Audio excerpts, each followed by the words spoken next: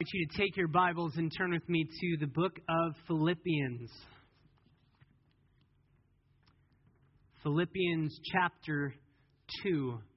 So over the last 2 weeks, we've studied grumbling and complaining, or not grumbling and complaining. Looking at God's sovereignty, last week we looked at why we have motivation and reason not to grumble, not to complain, why it is necessary to be obedient to that command, for our own sake, for our own assurance, to prove that we truly are who we claim to be, for others around us, for the non-believers who they grumble all the time. They don't know any different, and we would have hope to show to them in the midst of our trials if we show forth God is sovereign, God is in control. And also for the sake of your leaders, your shepherds, your pastors, your mentors. As Paul says, I don't want to come to the end of my race and realize that I've run in vain. Over the last 2 weeks, God has tested us in silly ways. The first Sunday that we started dealing with grumbling and complaining was Daylight Savings Sunday. So we did not grumble. We did not complain over the hour of sleep that we lost. And then the following Sunday, last week, we studied about grumbling and complaining when the AC was broken and it was 94 degrees outside. So we did not grumble. We did not complain. And then just to put one final exclamation point, we had an earthquake on Monday morning. So don't grumble. Don't complain. A reminder from Numbers. Remember when the earth opened up and swallowed those who grumbled, swallowed those who were disputing against God. I personally would thoroughly enjoy a 4.4 earthquake rather than the earth swallowing me up, opening and swallowing me. So instead of sticking with grumbling and complaining, I say it is well time to move on. And I pray this morning, as I was studying through these verses and studying through the examples that we find, we are going to fly through a large chunk of Scripture. And the reason why I want to do that is not because there's not more there that we could study. We could take probably 4 weeks to go through the passages that we're going through, the verses we're going through. But here's my goal. I want you, by the end of this sermon, to be encouraged. I want you to be encouraged. There is a place for conviction. There is a place for challenge. There is a place for rebuking from the pulpit through the Word of God, because the Word of God would do that as we would preach it. And though there is challenge and encouragement and exhortation and even a little bit of rebuke in these verses, the majority of these verses deal with huge encouragement, high levels of encouragement. And I pray that you will be encouraged, even as I was encouraged studying these verses. To give us context, you remember chapter 2, Paul is dealing with the issue of unity, and specifically the enemies of unity, namely selfish ambition and vain glory, empty conceit. You remember that's the issue that he's attempting to try and encourage the Philippian church to change. They're struggling with disunity, with factions, arguing, not able to speak with certain people in the church. They show up at church, they see that person, they walk the other way. They say, I hope I never have to talk to them. And Paul says the gospel does not allow us to do that. Jesus Christ was not slaughtered on a cross for you to say, I don't like that person, I never want to see them. And so in chapter 2, he says, no, we must fight for unity. We must fight for unity. Don't fight against each other. Fight with each other for unity. And he gives us 4 examples in chapter 2 of how to live this out. He starts with the best example. Have this attitude in yourselves, which is also in Christ Jesus. Follow his example. You say, what does it look like, Paul, to be unified and specifically to fight against the enemies of unity, selfish ambition, vain glory? You have this attitude in your mind, which was also in Christ Jesus. You empty yourself. You serve. You selflessly give of yourself, even until the point where it hurts, even to obedience to the point of death, even death on a cross. He gives us Jesus as the first example. Then he gives himself as the second example in verse 17 of chapter 2. Even if I am being poured out as a drink offering upon the sacrifice and service of your faith, I rejoice and share my joy with you all. You too, I urge you, rejoice in the same way and share your joy with me. He says, look, I plead with you. I command you, do not grumble, do not dispute. And guess what? It's possible because I'm in chains. I might have my head cut off in a couple of weeks. I don't know what's going to happen to me. People are preaching out against me. There are factions. People hate me. And I am just filled with joy. It's possible. But Paul doesn't end there. He gives us two more examples in the people that we will see this morning. Timothy and Ephaphroditus. Verses 19 through the end of chapter 2 in verse 30, we see the example of Timothy and the example of Epaphroditus. And in these two men, we will specifically see 6 qualities that make up a man that God can use or a woman that God can use. Principles within you, inherent to your character, that would be honorable, that God would say, this is what you want to have, what you need to have in order to serve me. And in order to do so, with selfless humility. Let's just read these verses for context and a broad overview. Starting in verse 19, Paul writes, "But I hope in the Lord Jesus to send Timothy to you shortly, so that I also may be encouraged when I learn of your condition. For I have no one else of kindred spirit who will genuinely be concerned for your welfare. For they all seek after their own interests, not those of Christ Jesus. But you know of his proven worth, of Timothy's proven worth, that he served with me in the furtherance of the gospel, like a child serving his father. Therefore, I hope to send him immediately as soon as I see how things go with me. And I trust in the Lord that I myself also will be coming shortly. But I thought it necessary to send to you Epaphroditus, my brother and fellow worker and fellow soldier, who is also your messenger and minister to my need, because he was longing for you all, and he was distressed because you heard that he was sick. For indeed he was sick, even to the point of death, but God had mercy on him, and not on him only, but also on me, so that I would not have sorrow upon sorrow. Therefore I have sent him all the more eagerly, so that when you see him again you may rejoice, and I may be less concerned about you.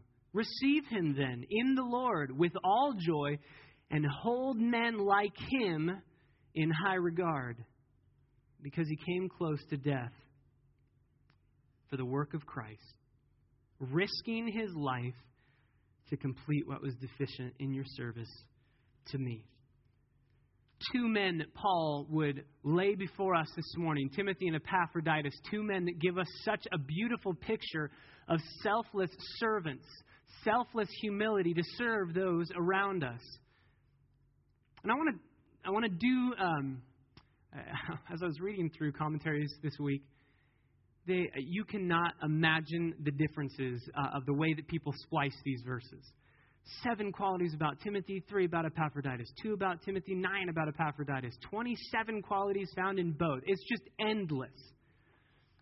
And what I want to do this morning is I want to take both people, Timothy and Epaphroditus, and I want to see the similarities, the commonalities between them, because I believe we're going to start with Timothy and then we'll move to Epaphroditus, but I believe that we will see that in the very heart of the matter, in their very character, they are identical, though they are very different in many other ways. And I actually want to start there. I just want to give you a brief summary of Timothy and of Epaphroditus. So go ahead and write down Timothy, and let's get some info on Timothy. Timothy, he is a native of either Derbe or Lystra, 2 little towns that we know of as Galatia, within Galatia. What's his background like?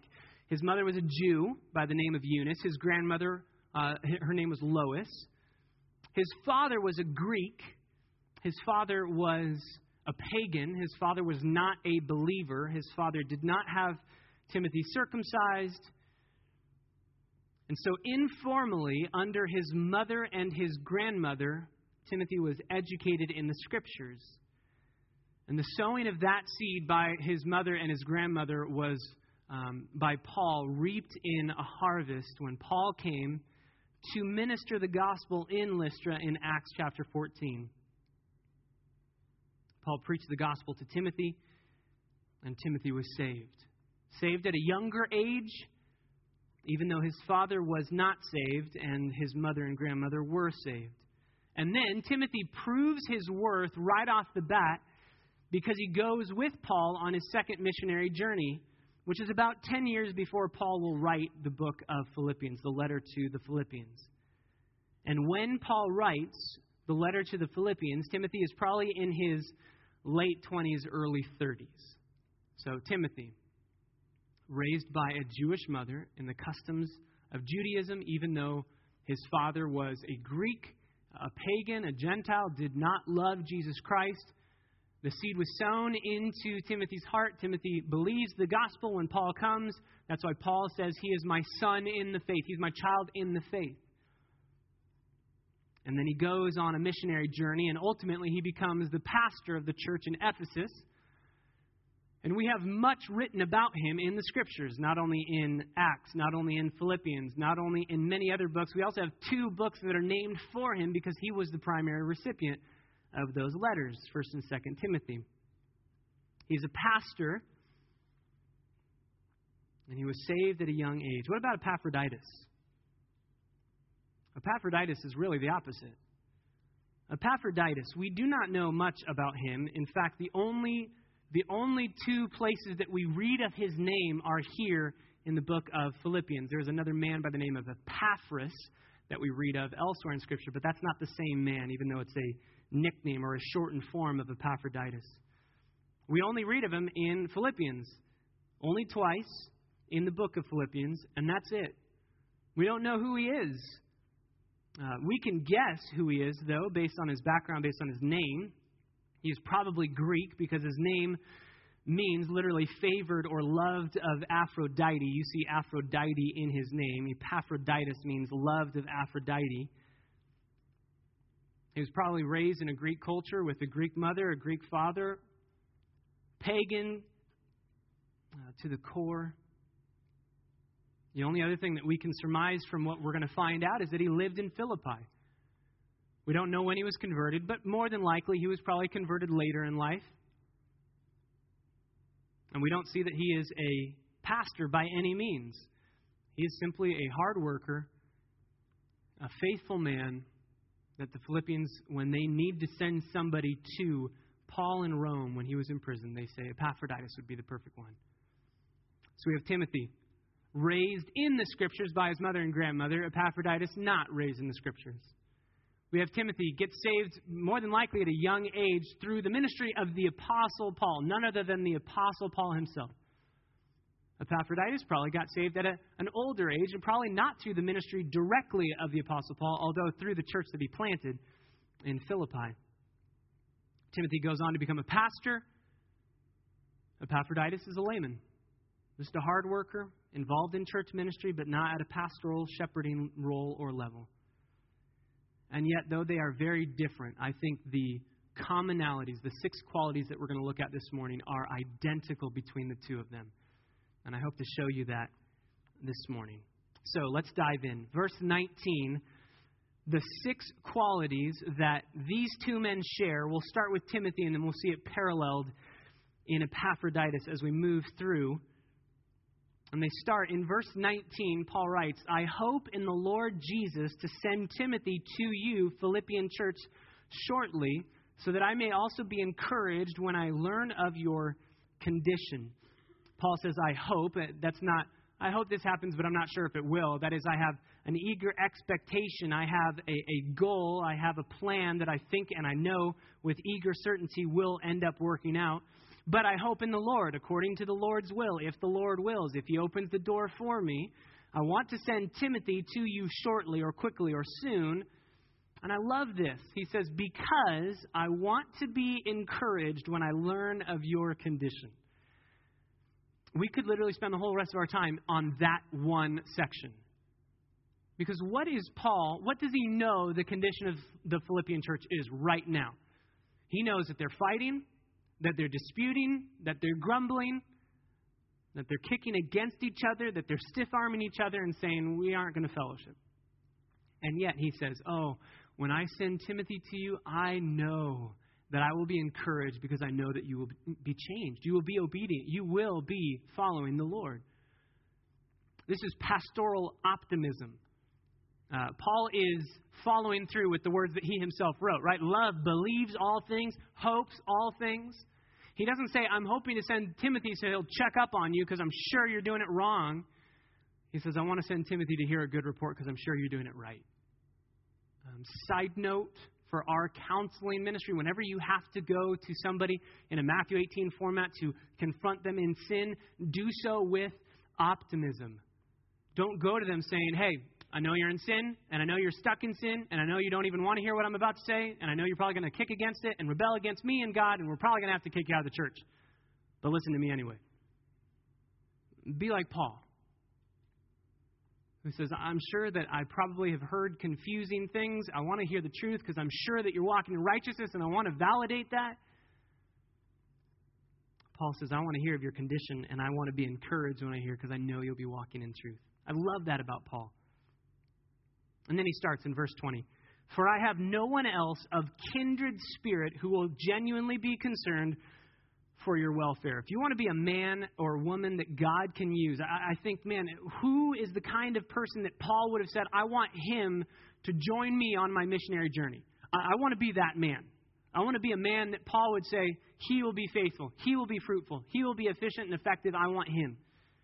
And ultimately, through the Holy Spirit, this is the man that God wants. This is the man that God wants to use, that God can use, that God will use.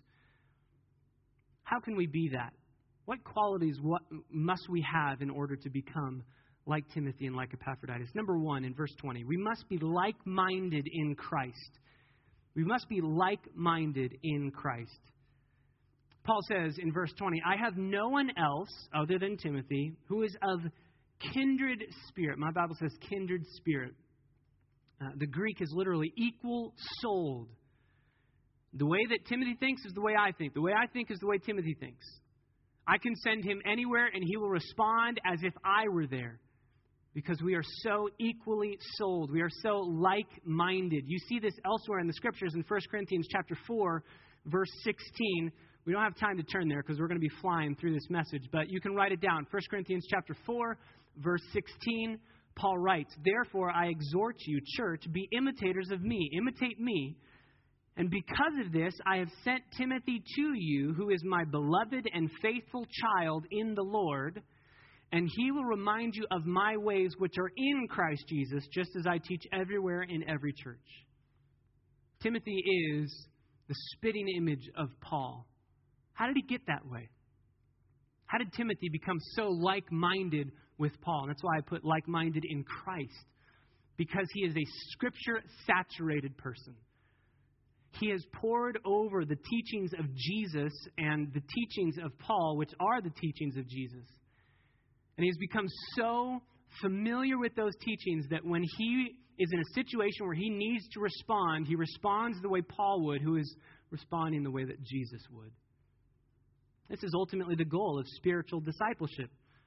That those who you are discipling follow you as you follow Christ. You want them to imitate you. So here's a question. If you are discipling someone, what areas of your life would you be ashamed to see them emulating? To see them living out the exact same thing you live out? What a perfect accountability discipleship brings. Be like me in every single regard except for this one. I'm still struggling here. But be like me in everything else. Those areas that we struggle with are the areas we need to change right now.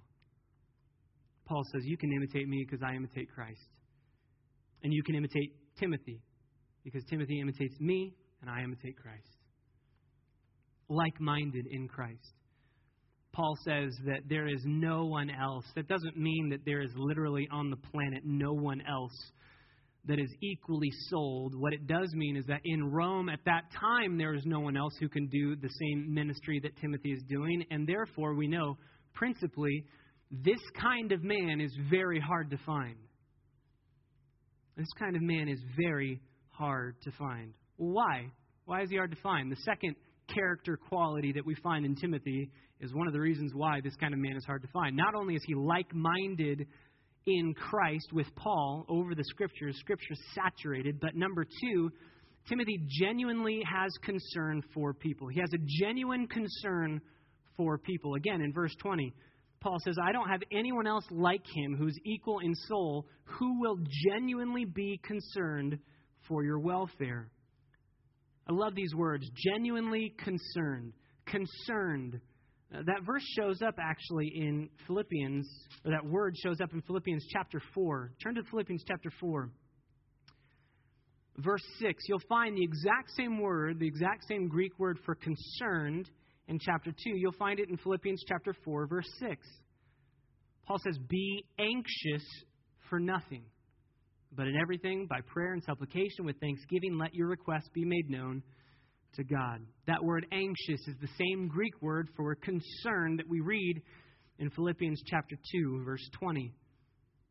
So we say, okay, Paul, you say do not be anxious, do not be concerned for anything. So isn't Timothy disobeying that command? No, because there is a positive and a negative way to be anxious or concerned. Used positively, there are a couple other locations in the New Testament where concerned or anxious is used positively.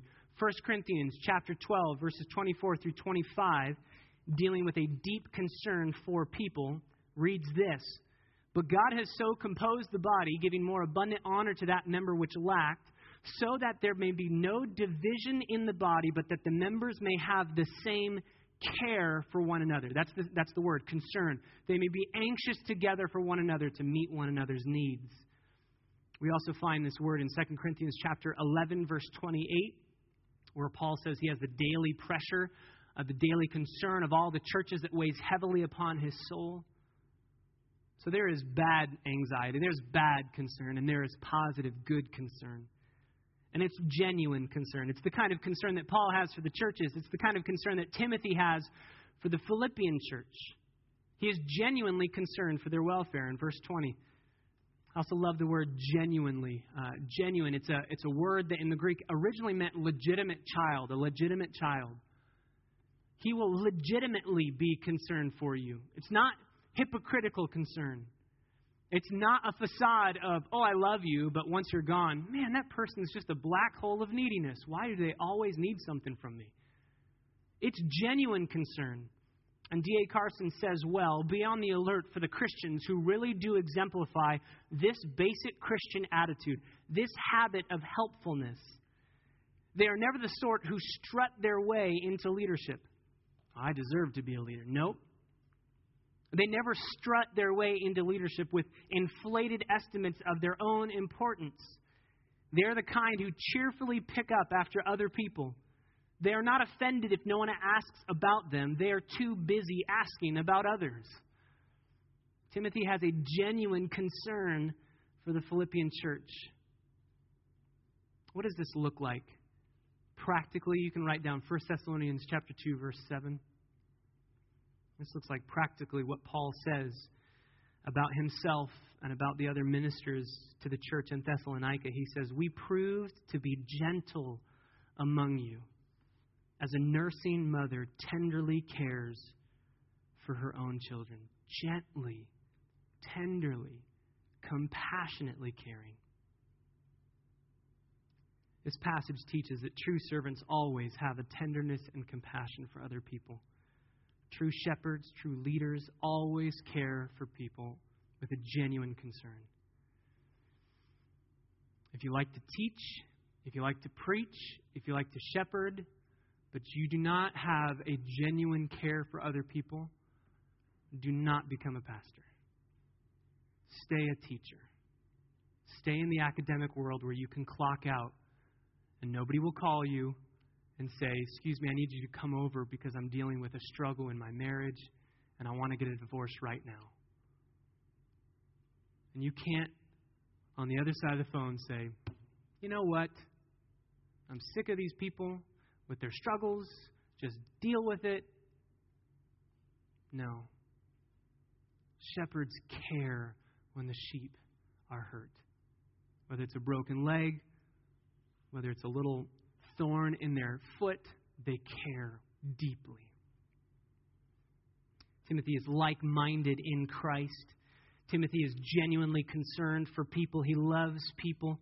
A third quality that we see in Timothy, and we will see it in Epaphroditus, is he is selflessly devoted to Christ. Timothy is selflessly devoted to Christ. Paul goes on in verse 21 to say, for they all seek after their own interests, not those of Christ Jesus. They seek after their own interests, which is the breeding ground for disunity. Remember? In the beginning of chapter 2, he says, don't seek after your own interests. Seek out the interests of others. Look out for the interests of others. he says Timothy is the only one that's doing that. They all around me are seeking out for their own interests. But there is something that needs to be said about this verse. It's not that they're seeking after sinful interests. Literally, the verse is, for all are seeking their own things. They are seeking their own things. So it's not necessarily that they're seeking sinful things, just their own pursuits. When Paul is thinking, I need to send somebody back to the church in Philippi with a letter, letting them know how I am doing, he looks around and he sees that person won't be able to do it because they are stuck in their business, and that person won't be able to do it because they are stuck with their family, and that person won't be able to do it because they're pursuing not necessarily sinful things, but they're pursuing things other than what the Lord would have them do. John Calvin, commenting on this passage, says, they are so warm in pursuing their own interests that they were cold in the work of the Lord. But Timothy has his sights set on one thing: a single-minded, selfless devotion to Christ. He wants to know Jesus, and he wants to make him known. So he says, sure, I'll drop whatever I have. This takes priority. This takes preeminence. I'll drop whatever I have. And that's exactly like Paul, right? Of course it would be, because Timothy is like-minded in Christ, just as Paul is. And Paul says, I determined to know nothing among you except for Jesus Christ and him crucified. That's all I want to know myself, and that's all I want you to know. So Timothy is like-minded in Christ. He has a genuine concern for people. He is selflessly devoted to Christ. Fourthly, and I told you we're flying, but fourthly, he has proven faithfulness. He has proven faithfulness. Verse 22, but you know of his proven worth. So they all are seeking after their own interests, but you know that he doesn't do that. He has proven worth, literally in the Greek, proven character. His character has been tested time and time again, and he has come out of the testing no longer a rookie, a veteran in ministry, with proven character, with proven worth. He's dependable. He's faithful. This verse asks our own souls, how faithful are you? How dependable are you? If there's a task that needs to be done, are you the first person that people think of to do that task? You say, maybe I'm not really the best when it comes to faithfulness or dependence. My encouragement to you would be what Jesus says: be faithful in little. Start in the little. And if you're faithful in the little, you will be faithful in the much. Timothy was faithful in the little. He passed the test. He was proven. And please note, he was not proven by school. He was not proven in the academic world. He was proven by service. That should be a hope. You don't have to go to seminary to prove your worth and your faithfulness. You are proven by your testing, how you respond to it, and how you trust in the Savior. Timothy was like-minded in Christ. He had a genuine concern for people. He was selflessly devoted to Christ. He had proven faithfulness. He had a good track record that stood against every other trial and testing. Number 5, he had evangelistic passion. He had evangelistic passion. I love what Paul says here. You know of his proven worth that he served with me in the furtherance of the gospel. He served with me. Literally, the word there is doulos. He slaved with me. Notice Paul doesn't say he slaved for me. I told him what to do and he did it. It's we're slaves together, equal at the foot of the cross. Nobody is above anybody else. We are equal and we're slaves before the Lord. And he slaved with me for the furtherance of the gospel. His goal, his ultimate goal is the furtherance of the gospel. That's why he goes on missionary journeys. That's why he studies under Paul and then goes wherever he can go to share the gospel with people, whether they've heard of Jesus or whether they have not yet heard of him. The gospel must go forth. And it doesn't matter what it costs. Come what may. Shipwrecks like Paul had, imprisonments like Paul had, ultimately death, doesn't matter. The furtherance of the gospel with evangelistic passion is what matters. And lastly, the sixth quality that we see in Timothy is he is humble in spirit. Not only like-minded in Christ, not only genuinely concerned for people, not only selflessly devoted to Christ, not only proven in his faithfulness and evangelistic passion, but he is humble in his spirit. He is humble in spirit. The end of verse 22, he is like a child serving his father. He is teachable. He is submissive. He is kind. He is gentle. He is caring. Tell me what to do, Daddy, and I'll do it.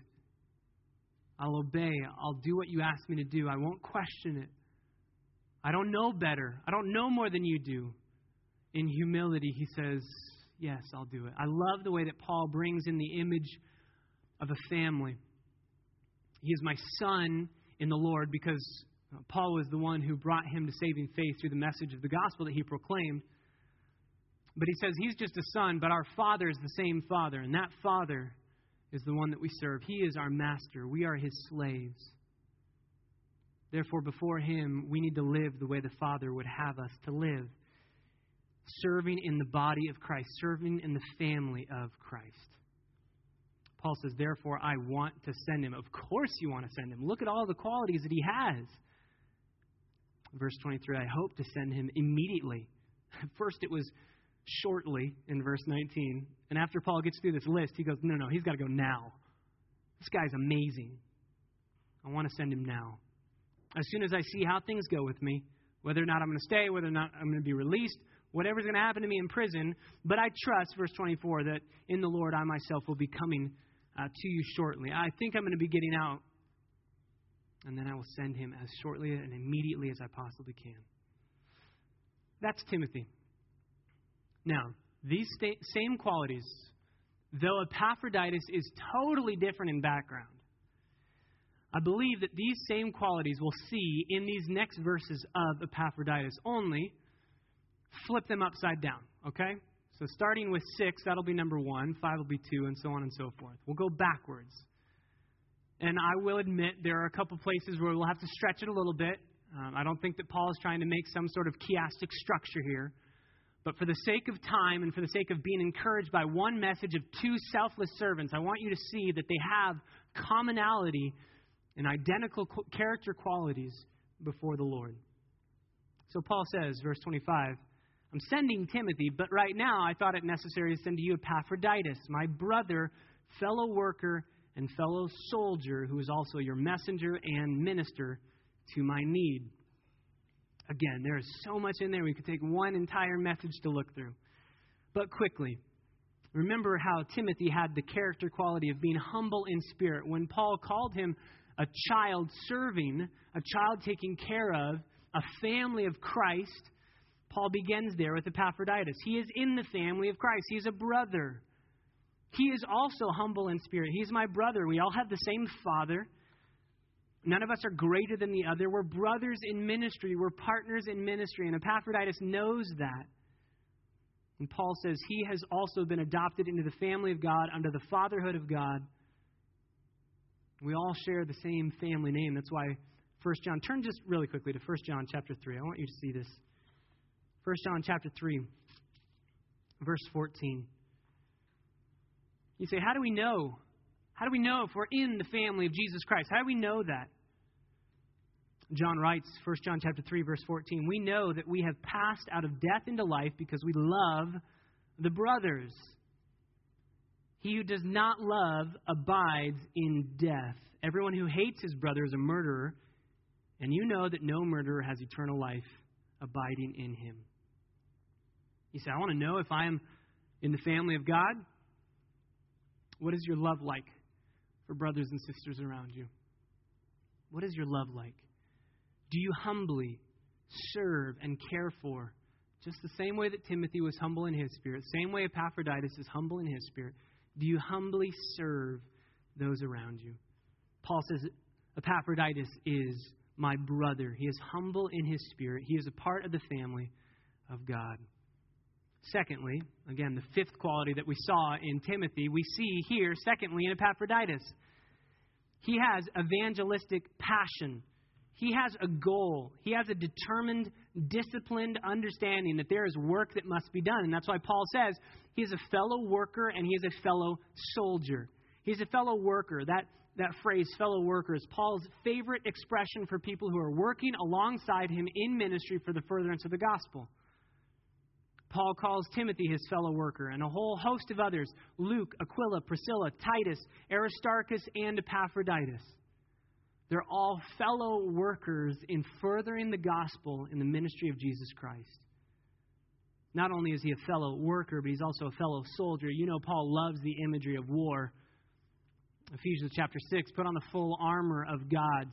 2 Timothy chapter 2, no good soldier entangles him in the earthly affairs of the world, but they serve and they please and they live for the one who enlisted them in service. So too, Epaphroditus has one goal. As a fellow worker, as a fellow soldier, as one determination, is that the world would know of Jesus Christ. He has evangelistic passion.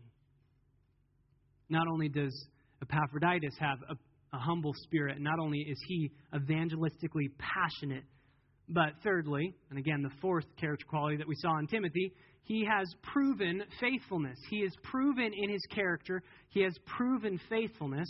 And we see this in Paul's words, who is also your messenger. So he is my brother, he is my fellow worker, he is my fellow soldier, and he is also your messenger. He was the messenger. He's the Philippian messenger. The church in Philippi wanted Paul to know how they were doing. They wanted to hear of how Paul is doing. And so they decided, let's send somebody to Rome and make sure we know how Paul's doing, how we can support him, how we can care for him. Let's make sure we know how to do this. So again, as they look out in their church and they say, we need to know who we can send, who will get us the answers we need, who will go do the mission that we have them to do, regardless of what the trials might come. And I love it. They choose Epaphroditus. They don't just go, well, we'll give him a shot. They don't say, well, this will be the first time he's done anything for us, so let's send him on a 6-week journey and hope it all turns out well. They say, who is the most proven in his faithfulness who will get the job done? No questions asked. Oh, obviously it's Epaphroditus. Send him. He's proven in his faithfulness, or else they wouldn't have sent him. Again, the question here to our own souls is, are we seen as trustworthy, as dependable? Would you have been chosen for the job that Epaphroditus was chosen for? Or would people pass over you? Again, start by being faithful in the little, and then you'll be faithful in the much. Start by putting yourself in the way of truth. Be a part of Bible studies. Be a part of the Family Bible Hour. Be a part of the Home Bible Studies. Be a part of the groups that we gather together to put ourselves in the way of truth, get run over by truth every time so that we will grow in like-mindedness in Christ. So Paul says, yeah, he was your messenger. He was sent by you because he is proven in his faithfulness. But not only that, I love this. He's selfless in his devotion to Christ. Epaphroditus is humble in spirit, has evangelistic passion, is proven in his faithfulness, just like Timothy, but he's also selflessly devoted to Jesus Christ. This is third for both Timothy and Epaphroditus. If you're following along as they're flipped, this is number 3 for both. And I love the way that Paul brings this out. He says that Epaphroditus is your messenger. Church in Philippi, you sent him, but he's also your minister. That word there is the word that we get our word liturgy from. He is a liturgical aspect. He is a liturgical element. We could translate, he is your priest that you sent to my need.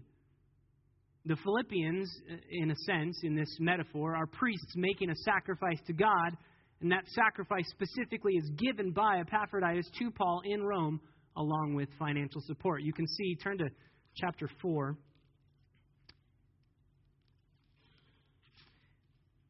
If you turn to chapter 4, verse 18, you read, "But I have received everything in full and have an abundance, and I am amply supplied, having received from Epaphroditus what you have sent, a fragrant aroma," that sacrifice of praise, an acceptable sacrifice, well-pleasing to God. The Philippian church sent Epaphroditus with 2 things, namely, number 1, financial care and support. Financial care and support. Jails back then aren't like jails today. Paul did not have a big screen TV and everything that you could possibly want in jail with all of his food and all of his things that he needed being provided for. Back then it was, if you want to live and survive in jail, your family's got to take care of you. And if they don't, tough luck, you're going to die. So, since Paul is unable to take care of himself, he's no longer able to make tents, to be a tent maker, to provide for his own food, his own needs. The church in Philippi says, we will send Epaphroditus with money, with financial gifts so that he will be taken care of. But that's only the first gift, and that's by far the smaller of the two gifts. The church in Philippi also says, we want to send Epaphroditus himself as the gift. That's the reason why Paul is writing these verses. He's explaining to the church in Philippi why he is sending Epaphroditus back. Epaphroditus was sent by the Philippian church to Rome to stay with Paul, not to go back. Not to give it a report and come back, but to stay there. And so Paul has to write, here's why I'm sending him back. Not because he was a failure, not because he's not my best friend or a guy that I want to hang out with, but because he was sick. And as we get into the next verses, he was distressed because of his sickness and because of what you had heard. So I want him to go back to you so that you can see him healed, complete.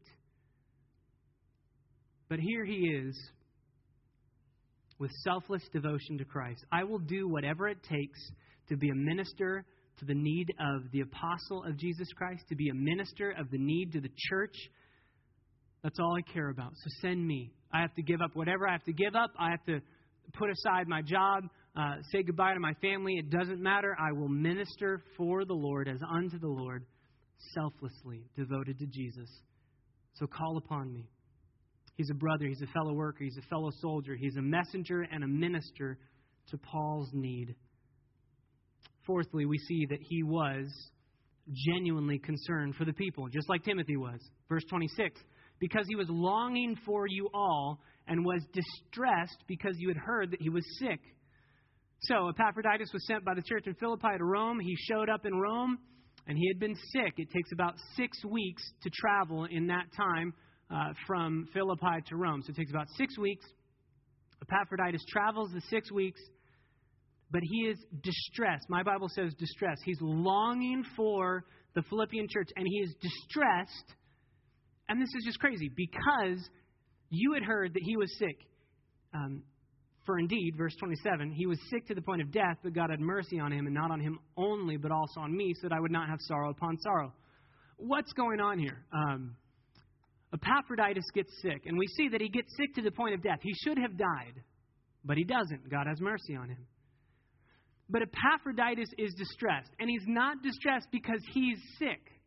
He's distressed because the Philippian church is distressed because he is sick.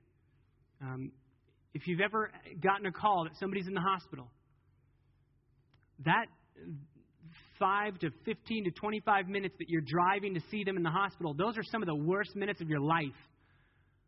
What's happened to them? Are they okay? Are they going to be okay? What's the prognosis? What's going on? You are distressed. And it's as if Epaphroditus is lying on that hospital bed, distressed, knowing that you're probably distressed over him being in the ER.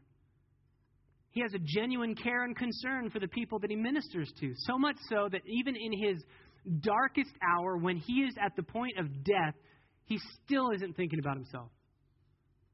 This is so like Jesus. You remember Jesus dying on the cross in a moment that, if I'm thinking, there's a moment of time in my life when I can think about nobody but me. It's probably when I'm being murdered on a cross. Let me just hang on to the last fleeting seconds of my life, and I don't have to worry about anybody else. But Jesus says, Mother, behold your son. Son, behold your mother. I want to take care of you. I'm still selflessly serving while I'm being slaughtered on a cross. And since Epaphroditus is like-minded in Jesus Christ, he thinks the same way. I'm about to die, but I don't care about myself. I care about those that I know are going to be struggling with the fact that they have heard that I'm dying. That word distressed, it's only used 2 other places in the New Testament of Jesus Christ when he was distressed in the Garden of Gethsemane. This is deep sorrow, deep pain, deep turmoil. And Epaphroditus felt that only because he deeply cared for the church in Philippi. He deeply cared. So, Epaphroditus, as does Timothy, is humble in spirit, evangelistic with his passion, proven in his faithfulness, selflessly devoted to Jesus Christ, concerned for the people that he's ministering to. And lastly, he is like-minded in Jesus Christ. Verse 28 says, "Therefore I have sent him all the more eagerly, so that you, when you see him again, may rejoice, and I may be less concerned about you. So receive him in the Lord with all joy, and hold men like him in high regard, because he came close to death for the work of Christ, risking his life to complete what was deficient in your service to me." The end of verse 29 says, "Hold men like Epaphroditus and like Timothy in high regard." Why? My Bible smushes "because he came close to death" right after that. So it looks like we should only hold people that have come close to death in high regard. That's not what the verse is saying. Literally, it's hold men like him in high regard because he risked his life for the work of Jesus, completing what was deficient in your service to me, coming close to death. So why should we hold him in high regard? Because he risked his life for the work of Christ. That word there is risking. The only time we see it in the New Testament. The only time. So we have to find out what it means based on extra-biblical Greek. And when we go to extra-biblical Greek, we read that this word is used to speak of gambling. He gambled his life. I could potentially die in the ministry and service to Paul, but it's okay. I'm fine to gamble my life.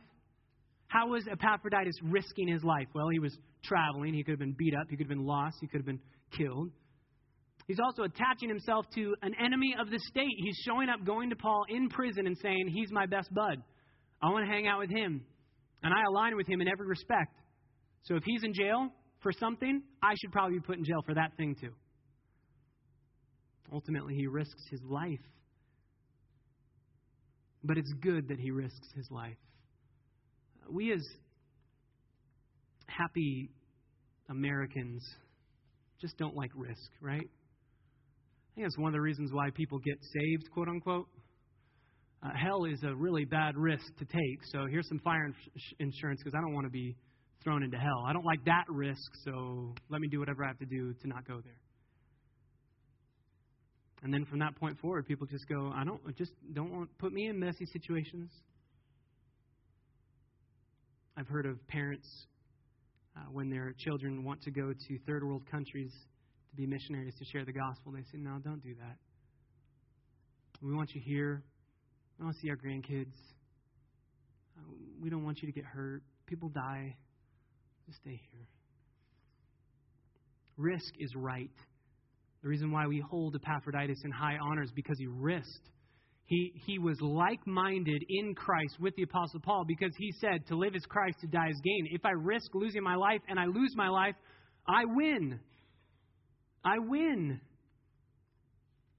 One of the principles out of these two men, or really just in studying them, is that we need to dive into Christian biography. Can I just plead with you? You should always be having one book on a Christian biography of some believer down to the ages. Just one on your nightstand. Read a chapter a day, read a chapter a week, but you should always have a Christian biography rotating through your reading. Why? Because they set the standards so high, and we're encouraged by their response to gospel ministry and to what surrounds them. Here's one such example of risk in Christian biography. A Romanian pastor named Joseph Tson, in 2009, in an autobiographical article in To Every Tribe magazine, recounts being interrogated by 6 men for the gospel. Listen to this. This is the definition of biblical spiritual gutsiness. Okay? Listen to this. He said to one of his interrogators, who is one's holding a baton, one's holding a gun, and one's holding a stick with which to beat him. He says this: "Listen, what's taking place here is not an encounter between you and me. This is an encounter between my God and me. My God is teaching me a lesson. I don't know what it is. Maybe he wants to teach me several lessons. I only know, sir, that you will do to me only what he wants you to do. And you will not go 1 inch further, because you are simply an instrument of my God." And then he adds, "I saw those 6 pompous men as my Father's puppets." Sound like somebody else we know? Jesus Christ before Pilate. Pilate says, Jesus, I have the authority to kill you. And Jesus says, no, you don't. The only authority you have is the authority that the Father grants to you. So whatever you do because God says you should. You don't have any authority. Of another incident, Pastor Yosef says this. During an earlier interrogation, I had an officer who threatened to kill me. Please listen carefully to these words. He said to him, Sir, let me explain how I see this issue. Your supreme weapon is killing. My supreme weapon is dying. Here's how it works. You know that my sermons on tape have spread all over the country. If you kill me, those sermons will be sprinkled with my blood. Everyone will know I died for my preaching, and everyone who has a tape will pick it up and say, I'd better listen again to what this man preached because he really meant it. He sealed it with his life. So, sir, my sermons will speak 10 times louder than before. I will actually rejoice in this supreme victory if you kill me. I don't know if I'd have the courage to say that. And the interrogator looked at him and sent him home. Another officer who was interrogating a pastor friend of mine told him, we know that Mr. Son would love to be a martyr, but we are not that foolish to fulfill his wish. And then he says this, I stopped to consider the meaning of that statement. I remembered how for many years I had been afraid of dying. I had kept a low profile because I wanted badly to live.